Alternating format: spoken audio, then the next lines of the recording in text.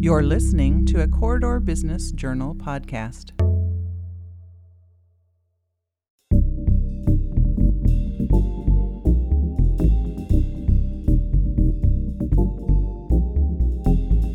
I'm Nate Kading, and this is Real Success.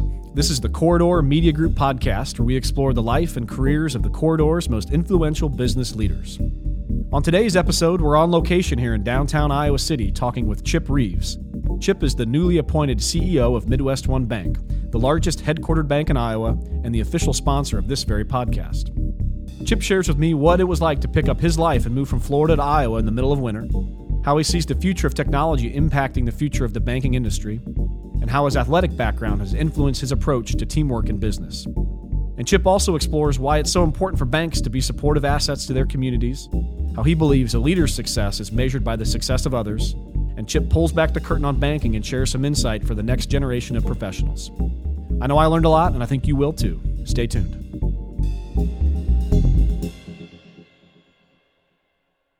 This episode of Real Success with Nate Kading is brought to you by MidWestOne Bank. MidWestOne Bank is the proud partner for doers and entrepreneurs in the corridor and beyond. As an SBA preferred lender, our team is ready to help you reach your business goals. It's empowered money management. It's MidWestOne Bank, member FDIC.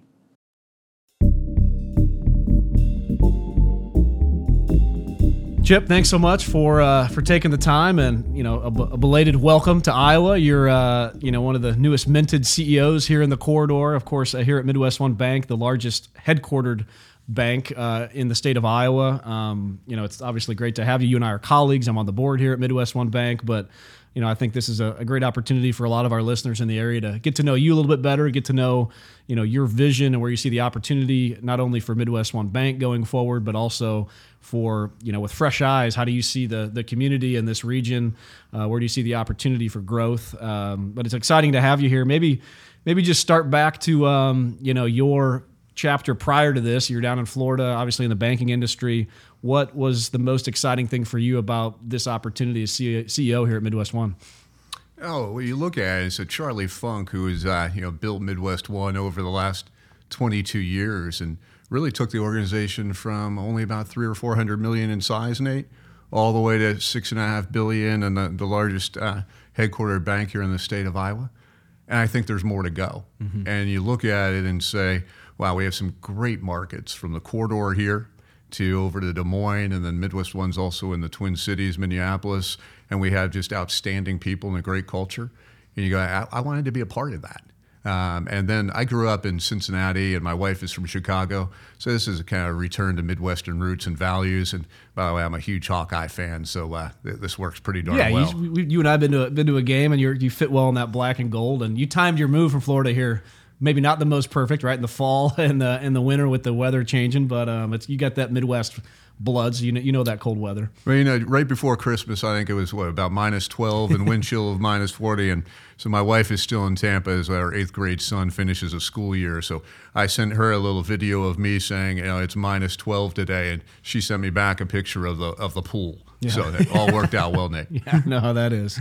So what was, you got a son in 8th grade. What was, if you go back to yourself and your story, Chip, when you were in 8th grade, what were your passions? What were your pursuits? Were you always sort of entrepreneurially minded, business minded, in junior high, high school, and then going up into college, or was that something you just sort of fell into? So Nate and I, we've spoken about this a little bit just as we've begun our personal relationship, and I was passionate about both business but also athletics at the time. Yeah. And I think it's an incredible mix in terms of what you learn on the athletic field and how it translates into entrepreneurialism in the business world. But back then, so I ended up playing basketball at a place called Miami of Ohio, just outside of Cincinnati. But 8th grade, I will tell you what, I'm 6'6", 6'7". In 8th grade, 6'6". Well, today, I was almost full size or fully grown in 8th grade, so I was Ichabod Crane.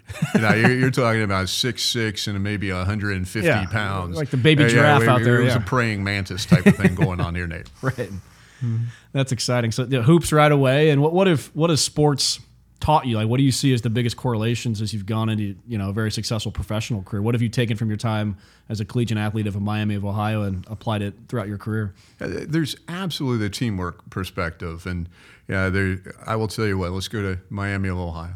The worst year that we had from a record standpoint is when we had the most talent. Mm-hmm. Because from a teamwork perspective, we weren't all on the same page. Right. And almost vice versa. Our least talented squad probably had the best record because we were all rowing in the same direction. So teamwork, number one. But then the other is competitiveness. The ability to actually get hit in the head with a billy club. Right. And realize you get back up. Right. And you go after it all over again. And so that resiliency that I think the athletics teaches is powerful in the future. Yeah, absolutely. And David Stern was probably the NBA commissioner at your time. He didn't come calling right for you out of Miami of Ohio, I'm assuming. So that led into whatever your first professional pursuit was. Where did you land right out of college? How did you get your start in the banking industry? I almost, obviously, this is a podcast, but if it was on TV, the audience would have seen me chuckle a little bit because maybe he did call. I don't know. Did I miss a chapter there? Not David Stern. So not David Stern, but the only offer that I had coming out of college, I wasn't as fortunate to go to the professionals like yourself for the decade.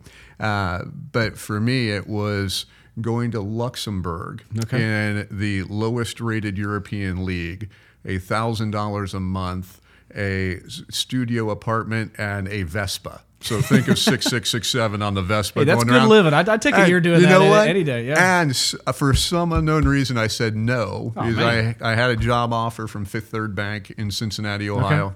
Fifth Third today is a couple $100 billion in size across the Midwest and Southeast. But I joined Fifth Third and spent 23 years there during kind of my growing up formative years in the industry.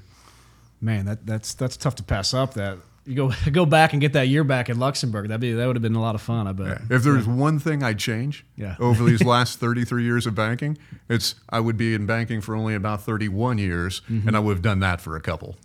So anybody, obviously coming right out of college, you're pursuing a variety of different things. But you said you were at your first company for 22 years, right? Right out of Miami of Ohio. What was it early on within banking that gave it its stickiness for you? What did you like about it? Yeah, for me, Fifth Third was one of the first banking organizations that really began to, I call it marry the two sides of banking, which was highly analytical and commercial banking presence, but that it wasn't just sit behind a desk.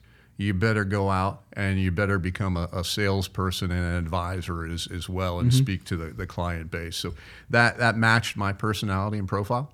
And then the other thing Fifth Third did just an outstanding job of was leadership development and almost entrepreneurialism within a pretty darn large company. So they moved you every couple of years to either a different department, a new city, and just the learnings that you had for that were high. So you kind of bounced around to various roles within the bank. Was there, a role in particular that stood out, or was there a moment, sort of an inflection point early on in your career in banking where you said, hey, this is my thing, this is my trajectory, and kind of put all the other options off to the side? Or what was there any sort of specific type of project maybe you took on that really stood out in those early days? Yeah, so I ended up being on the commercial banking side of the house for the most part with Fifth Third. And I was all the way in Southwest Florida at the time with Fifth Third, and had an opportunity to move to Chicago and run some of the various departments there. And that decision to go ahead and move back to Chicago, my wife's hometown, where Fifth Third had just made an acquisition, was really the accelerator to my career, as well as the most learnings that I've had. Obviously, a gigantic city, incredibly competitive banking market. Sure. And you had to bring kind of the A game every day, internally and externally. What was that your first exposure to kind of leadership within the bank? And what was that sort of first moment like when you had your own team underneath you? Of course, now you've ascended to the most desirable spot within banking or any company, obviously, which is the head as the CEO. What was that first kind of position like for you as a leader within the bank? Yeah, so the first time I was leading groups was actually down in Florida with the organization, and probably all of 27 or 28 years old, and I was the youngest individual, but the so-called leader of the groups. And I think at least I began to learn, takes a couple of years for at least myself, is that leadership is far less about you as an individual and far more about the success of everybody else on your team, right. And more of the servant leadership piece. There are plenty of times where you have to carry the flag and charge up the hill and inspire followership and follow me. Yeah. But in essence, it's how do you help everyone else get to the promised land? Yeah, exactly. Was that, I always find it curious, folks like yourself that become CEOs, was that something you had posted on your wall in the room as the number one goal is to get to that point at some point in time, or is this just something that you continue to kind of climb the rungs and eventually you're there? Yeah, for myself at least, it was a touch of a combination. There is absolutely a goal. I'm a goal-oriented individual to be able to lead an organization. Now, of what size, et cetera, or would it be even outside of banking, doing a little something more entrepreneurial, starting your own business. But leading an organization had always been a goal. But I will tell you, especially from the Chicago timeframe, all of a sudden, you wake up and 5 years later, by the way, you'd gone to now 3 different departments succeeding each time. And next thing I knew, I was president of Chicago for Fifth Third Bank. And I can't say that one was absolutely planned. Right. Yeah, just kind of serendipitous and happens a little bit along the way. Yeah. Talk a bit about, take us back to a year ago and how this, or when you were first introduced to this opportunity here at MidWestOne and where that found you in your kind of intersection of your career and those choices, and maybe talk a bit about how you guys weighed or how you and your family weighed the decision about this opportunity and what ultimately, appealed the most to you guys about coming back to the Midwest, back here to Iowa to take on this job. Yeah, so we were in Florida at the time, and there I was CEO of an institution that was smaller than MidWestOne, but highly entrepreneurial, focused on commercial banking primarily. That organization, I had been there for 4 to 5 years. We were able to restructure the organization, turn it around, begin to do some growth, and then ultimately received that proverbial offer that was too good to refuse, and for our shareholders, it was the right decision to sell the institution. And so at that point, I was working with the new organization. Charlie Funk and I had actually spent some time 2 or 3 years ago, just in a little bit of a phone call. We have some similarities in background. Height, yeah. We have some height. Charlie played, obviously, basketball as well. We're both sports junkies. At the same time, our legal name is Charles. Our middle initial is both N. And so we hit it off. Yeah. It wasn't the right timing for either of us a couple of years ago. But he made a phone call back when he announced his intention to retire in February or March of 2022. And I was very intrigued at the time. Yep. And then what I'll tell you, Nate, is being able to spend some time with other MidWestOne board members, getting to know the community a little bit, getting to understand the compelling markets that we're in. And there is a family piece to it absolutely as well. That return to the Midwest, and for my wife, a return to all of her family is still in Chicago. Sure. And so a return closer there, it just made a lot of sense for us. Yeah, that's great. And you're now just a few months into the job. I always think it's interesting. A lot of us that have been here in the corridor, Eastern Iowa market, sometimes it's hard to see the forest for the trees, but folks like yourself that no industry, no business, curious just to kind of hear from you sort of early impressions, not just about MidWestOne or the banking sector specifically, but just the, this economy, this place. Are there some things that really jump out to you just with fresh eyes in a few months just into it about what's happening here in the corridor? Yeah, absolutely. I mean, I look at the corridor now, and I don't think I appreciated, even just as an observer or visiting, 3 or 4 times during what I'll call the selection and recruiting process and decision-making process, the vibrancy of this corridor. And frankly, I've not lived in Iowa before. And outsiders, where you go, Iowa, you don't tend to think of high growth entrepreneurialism. Yeah. And this corridor has it. And it has it in spades. It's driven obviously by the university and the healthcare systems, and then that brings some spin-offs, and then you have the entrepreneurs, and we're starting to get the ecosystem of entrepreneurialism. Yep.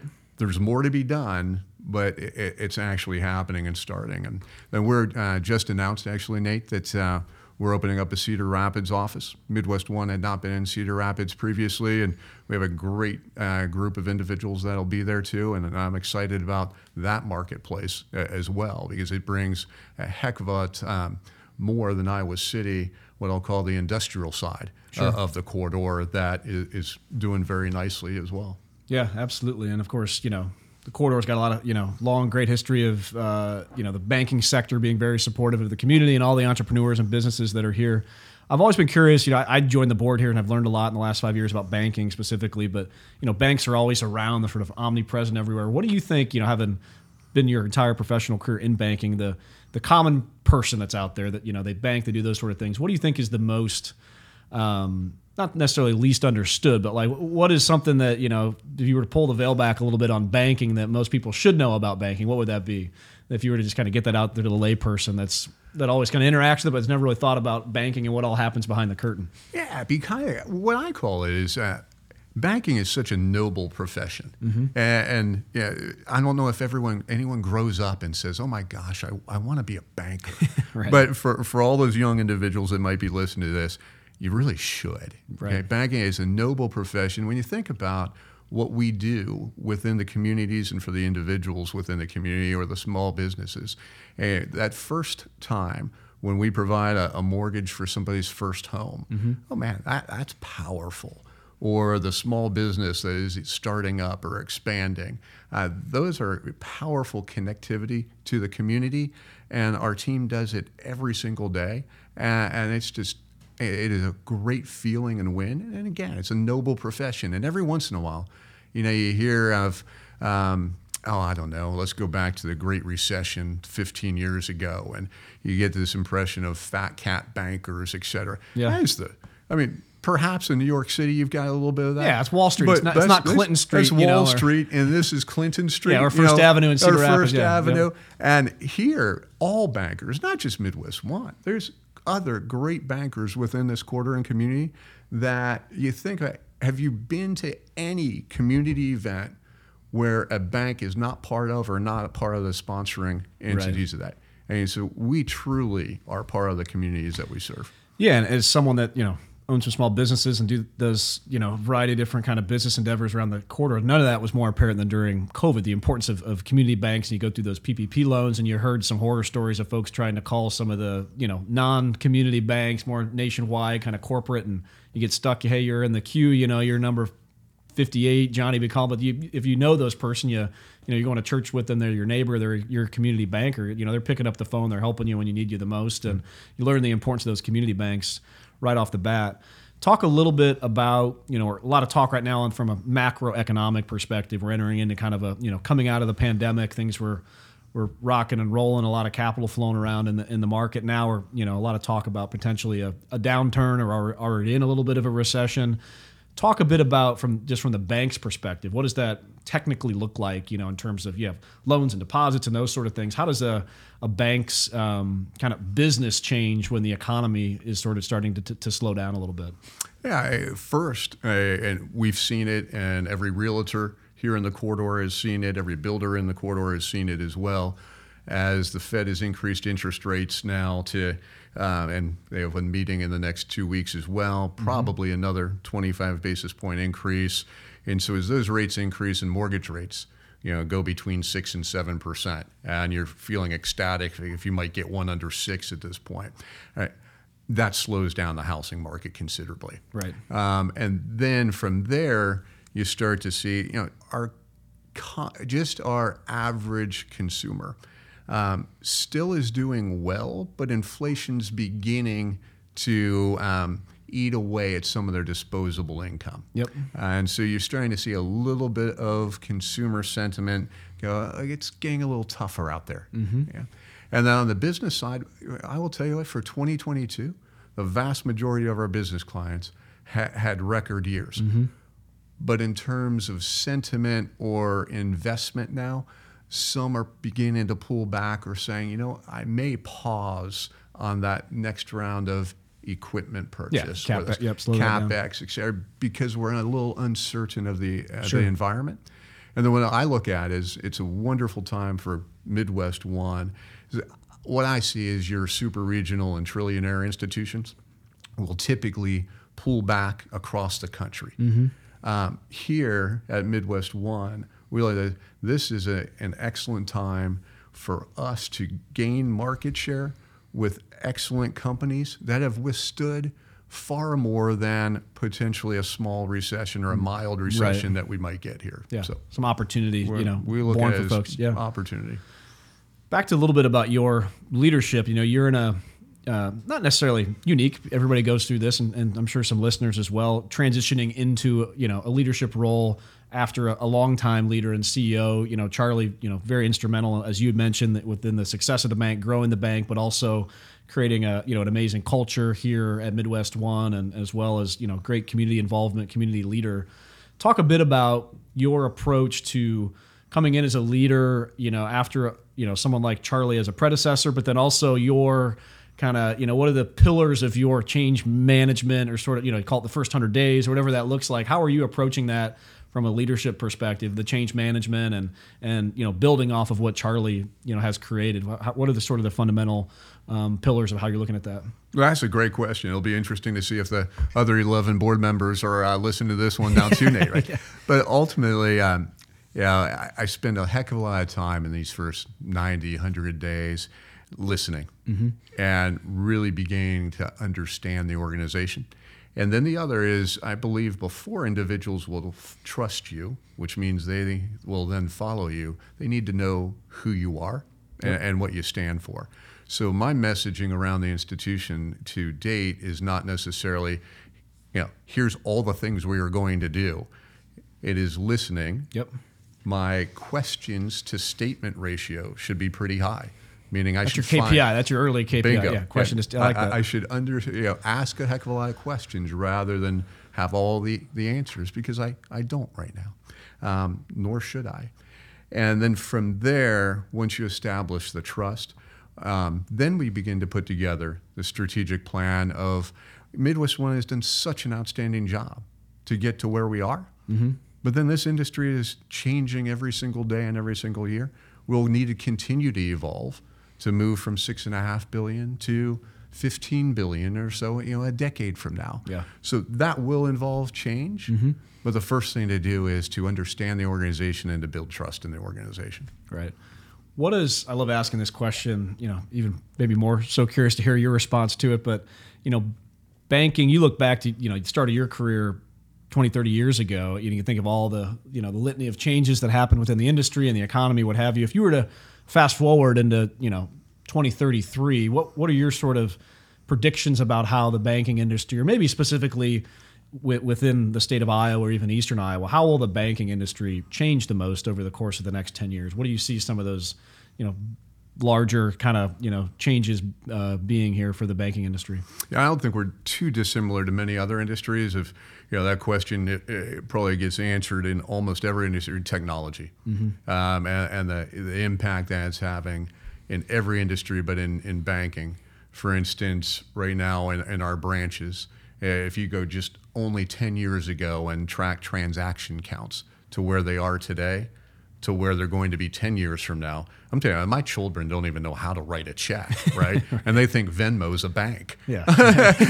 And I'm a bank. Yeah, I'm a banker. Come on, guys. The bank of Venmo, yeah. Right? And so there it truly ends up being, how does technology continue to either affect or improve our industry as a whole? So being in front of the curve, or at least, at the curve, and that is where we spend a lot of time now. Yeah. And is that something internally, how do you kind of reorient? I think that's kind of one of the interesting stories about a Midwest One. You talked about going from $300 or $400 million in assets to now, $6 billion plus over the course of the last 15 or so years. And with that, you got to internally bring in new folks to examine those sort of things. And if you want to take that next big step, so how do you approach technology in an institution like this? Are you doing things proprietary internally and creating some of those, or outsourcing it? Or, I mean, how does that? What's your approach to kind of the technology piece? Because as you mentioned, it's everybody's got to do. You got to automate processes. You got to make things easier for your customers to do business with you. Technology is the vehicle to do that. But it's just, it can be overwhelming if you don't have a very kind of concerted approach to it. Yeah, absolutely. And so we just hired in the past 12 months a chief of digital innovation, and that individual's charge is. I look at technology a few different ways, and you mentioned a couple of them there internally.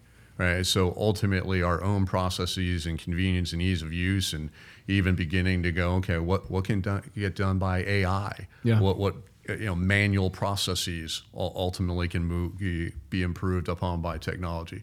And then we have the customer experience and all of the external facing pieces. And I will tell you right now, let's just go to our children again, or my children. They're a touch older than yours, Nate, but yours will never set foot in a branch, right? And ultimately there, the bank is their phone. Right. And so all of our mobile applications to online applications to chats to all the even investment advice that's online, all those pieces, we're needing to transfer the customer experience from and have ultimately a seamless experience between online and digital. Yep. And then also, though, we have to have great bankers at the same time. Yeah. But anything that has been more transaction oriented is gone, and Yeah, it's just it's amazing to think what it's going to be like 5 years from now, for sure. Just kind of transition a little bit into kind of, again, some of the future looking stuff. If you look out, how are you going to gauge success? Are you looking, I mean, from your tenure, are you starting back to, a sports analogy, you're setting, is it the season goal? Is it kind of year one, you want those things done? And then are you looking out beyond that, from your leadership tenure here at MidWestOne Bank? Like, if you're thinking again down the line, then you want to look back at it, how are you approaching, your own goals for yourself and the institution now in this role as CEO? Yeah, ultimately there's this proverb that I've taken to heart, and I started to pay attention to this probably 15, 20 years ago when I was in Chicago and we were beginning to build out that city.